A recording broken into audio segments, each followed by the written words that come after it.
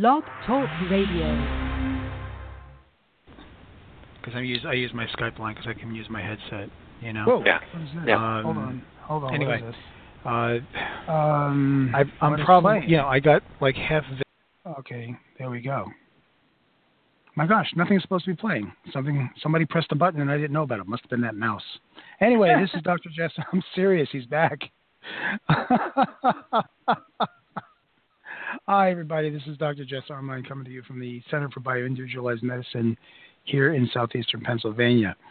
And yes, everything's a little screwy. And in case anybody's following me on Facebook, we had the mouse wars, and we had reached an accord, and the mice were released on Thanksgiving and with extra stuff for the Thanksgiving meal, but one of them has decided to return.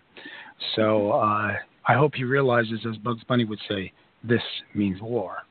Anyway, tonight we have a great show for you on electromagnetic fields, okay, and our returning guest is Mary Cordaro, who is a healthy building and indoor environmental consultant since 1989, and is a certified, and I'm going to screw this up, Baubiologist? All right, Mary, help me out with the word. It's Baubiologist.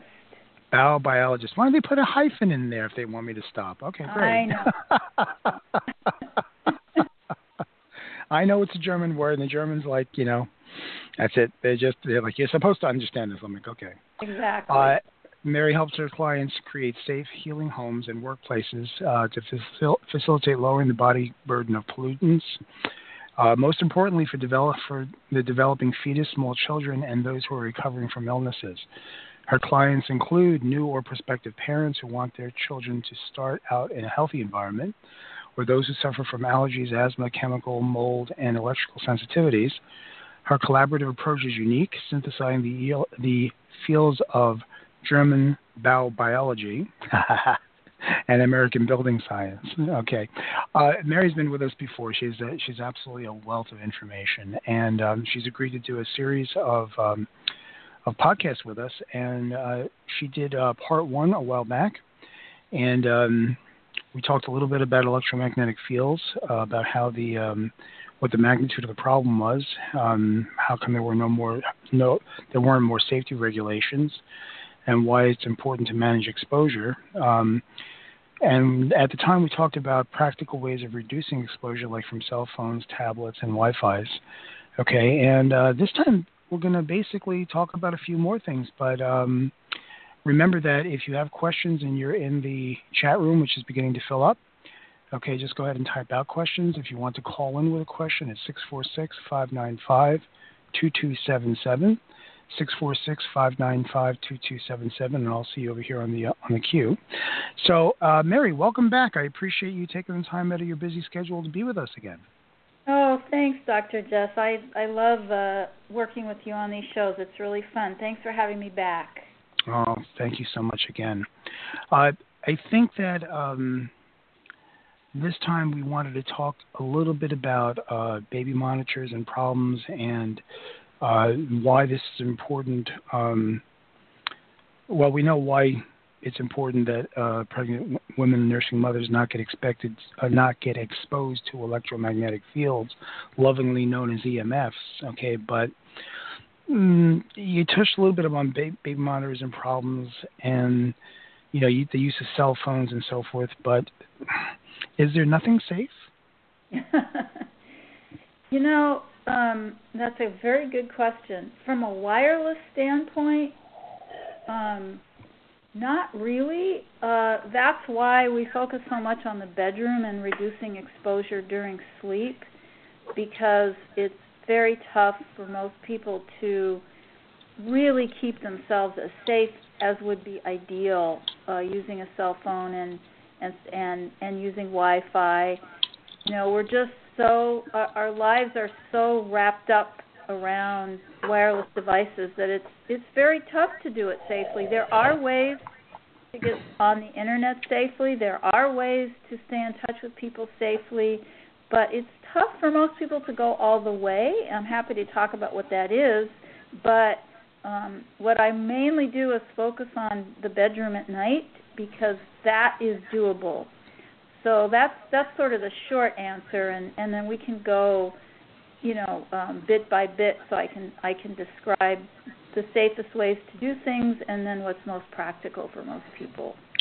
Well, why don't we go about it that way? Because I would dispute with you a little bit, but the other day I left my cell phone at home.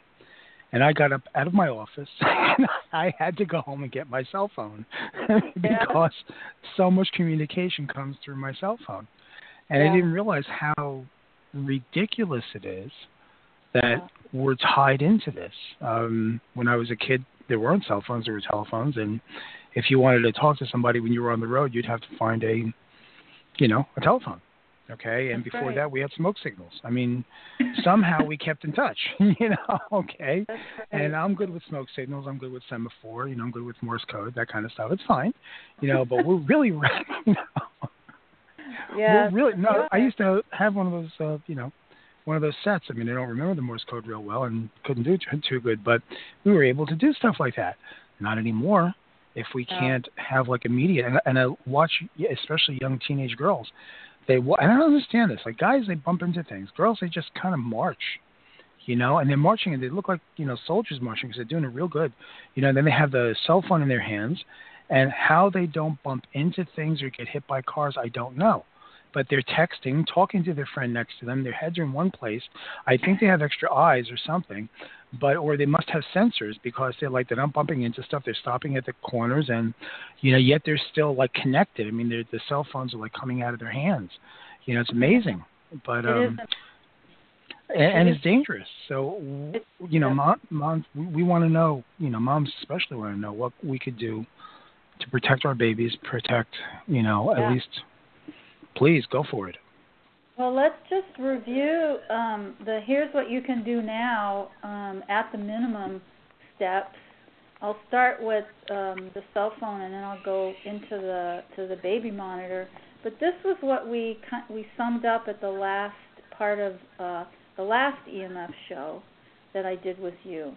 So again, since daytime use of cell phones is impossible to avoid for most people, at night, what you can start doing right now is to lower your body burden when you're sleeping. That's the most important time to lower your body burden of contaminants so that your nervous system has a chance to discharge and reboot, basically. So those things include, number one, if you have a landline in your home, and a lot of people don't anymore, but if you do have a landline, then when you get home, or at the very least at night, put your cell phone in airplane mode or turn it off. And before that, if you're worried about getting calls, you can forward it to your landline so that your cell phone calls go to your landline. If you don't have a landline, as most people don't, then the best thing to do when you're sleeping is to keep the phone at least 15 feet away from you. Turn the ringer up so if you get a call, you can hear it and you can get up and answer it. But if you keep it closer than that, you will be in a range of level of EMF that's not healthy. Even when you're awake, it's not healthy, but it's much worse, of course, when you're sleeping. So regarding the cell phone, those are two things you can do right away, as well as if you have the kind of router or modem that can be shut off at night, then turn off the Wi-Fi at night. If you don't have the kind of router that can be easily turned off and on, then get one that can. You can call your provider, or you can, go to Best Buy or wherever you buy your computer equipment and ask for a router that can be easily shut off and and turned back on without going through a lot of hassle. I have a really simple one. All I have to do is hit a power switch, and it shuts everything off. So if you're minimizing Wi-Fi exposure and cell phone exposure when you're sleeping, That goes a really long way. And during the day, some precautions that you could take if you have to keep your phone on, keeping in mind, of course, that you are exposed to high levels whether you're talking or not, so just in standby. But the highest levels are right on at the phone, and that's the heat effect. That's the super high electromagnetic fields that literally heat your body, your eyes, the organ where the cell phone is closest to you. So don't put it on your body. You know, they're actually making bras with little pockets to put the cell phone in. And there is some early data to show that there is actual breast cancer happening right where that phone is. Really? And, yes, young girls. Really? So, and there's plenty of evidence to show that the sperm rate is affected when guys put their reduced sperm rates in men who have a cell phone in their pocket. So keeping it off of your body is very important. I know it's easier for women because they can put it in their bag, but for men, you know, you have to wear a backpack or something to put the phone in, to clip the phone on so you can easily get to it. So that's another thing you can do right away that's very, very helpful and really protects you from some pretty dangerous, consequences, namely cancer. Wow. The other thing you can do is avoid using the phone when the signal is weak, because when the signal is weak, the phone has to work really hard. It has to really, use a lot of power, and that means that the radio frequency EMFs are going to be even higher. So in a high speed traffic, when your car's going really fast, that's when the signal is going to be weak. Or just, when you're not in a good area. So try to use it as little as possible during that time. And lastly, kids really should not be using cell phones and tablets. If they are, you want to put them in airplane mode. That's the mode that you put it in when you're on an airplane so you can still use the device. Because they're at very, very low levels then. But, kids should only use a cell phone if it's an emergency, because their bodies are so much more vulnerable. Pound per pound, they get much higher exposures than adults do. So those are the things that you can start on immediately to reduce the most serious effects. Remind me, if you'd be so kind. Is it holding? I know there's a lot of people with the Bluetooth that they look like something out of Star Trek. They have a Bluetooth thing in their ear, but not the cell phone is not near them. Is the Bluetooth thing that's in your ear just as bad? Well, it's better for one reason and not better for another reason. So I'll explain that. In the last show, we talked about the difference between ionizing radiation and non-ionizing radiation. You could also call it the thermal effect, the heat effect, or the non-heat effect. So if you don't have the phone right up to your head to talk on it, if you've just got it in your hand or, maybe hands-free in the car, then you've reduced or eliminated the heat effect.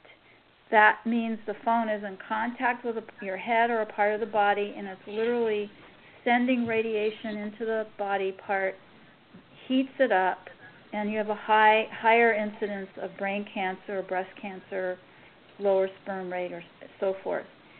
So that's one kind of EMF that you are eliminating with the Bluetooth, or with a headset, with a corded headset. So that's good. To eliminate the heat effect is number one. You definitely want to do that. What it's not doing, and in some ways it's worse, is it's doing nothing to reduce the other type of radiation called non-ionizing radiation. So the first one I talked about, which is the heat effect, it's just purely heat. That's it. And it's a higher level on the spectrum of radio frequency. The non-heating radiation, or non-ionizing, is a lower level of radiation. But what they're finding is that non-heat radiation is also very dangerous. And when you have a Bluetooth up to your head, clipped on your head, you're actually you've still got very high levels of non-ionizing radiation right at your head. If you have a headset that doesn't have a part of the wire is not an air tube, so you've kind of broken the metal connection, you can still hear, then that headset is even closer to your brain because it's inside your ear. So the non-ionizing radiation is traveling up the wire into the earbud, closer to your brain than even if the cell phone is on your head. So that's why ideally the two best things for speaking on a cell phone, number one is speaker phone and positioning it away from the body if possible while you're talking. The second would be an air tube headset, air tube, T-U-B-E. And there's lots of different types out there. The one I usually refer people to is on less L-E. Okay.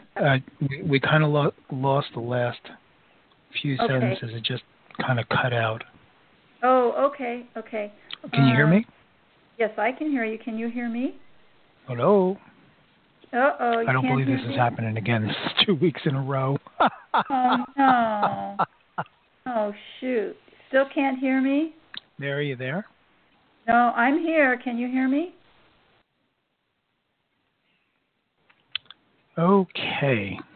Well, let's see if we can get Mary back. Hopefully somebody can hear me out there. Let's see.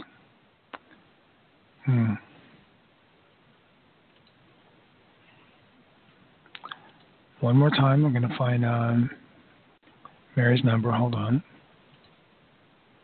And then I am going to call her number and see if we can get her back. Hold on and call this. And Mary, is that you? That's me. Hello?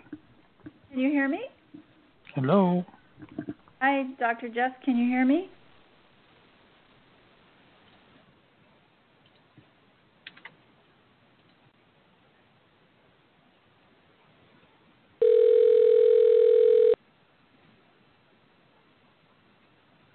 Hello? Oh, we have a bad internet. Okay, are you there? Yeah, I'm here. Can you hear me? What is going on here? Huh. Can you hear me? I'm not muted. Hello? Mary, I see that you're on here, but I can't hear a thing. Huh. Let me see. I'll email you.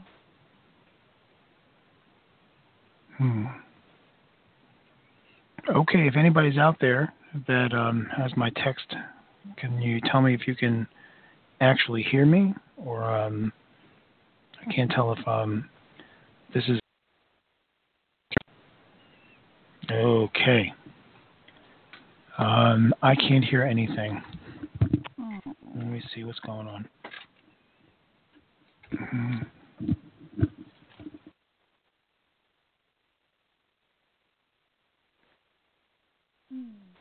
Hello? Hello?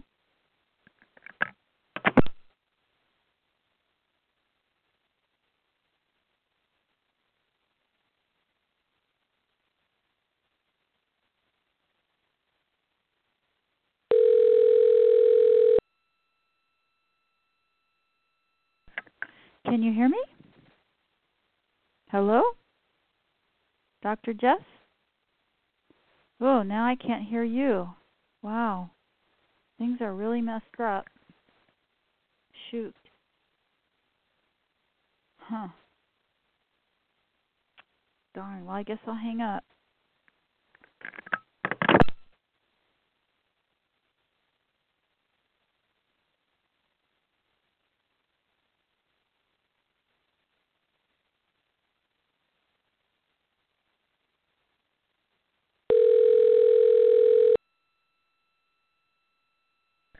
This is Mary.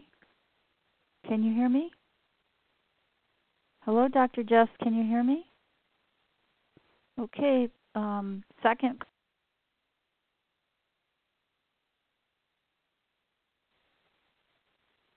Hello? Can you hear me? Can you hear me? Hello? Hello, Dr. Jess? Hello? I'll just stay on and keep talking, I guess. Maybe you're trying things while I'm on the phone. Hello, hello, hello? Dr. Jess, can you hear me? Hello? Hi, Dr. Jess, can you hear me? Hello, can you hear me? Hello, hello, hello? Darn. Okay, I guess I'll hang up. I don't know if you can hear me. Bye-bye.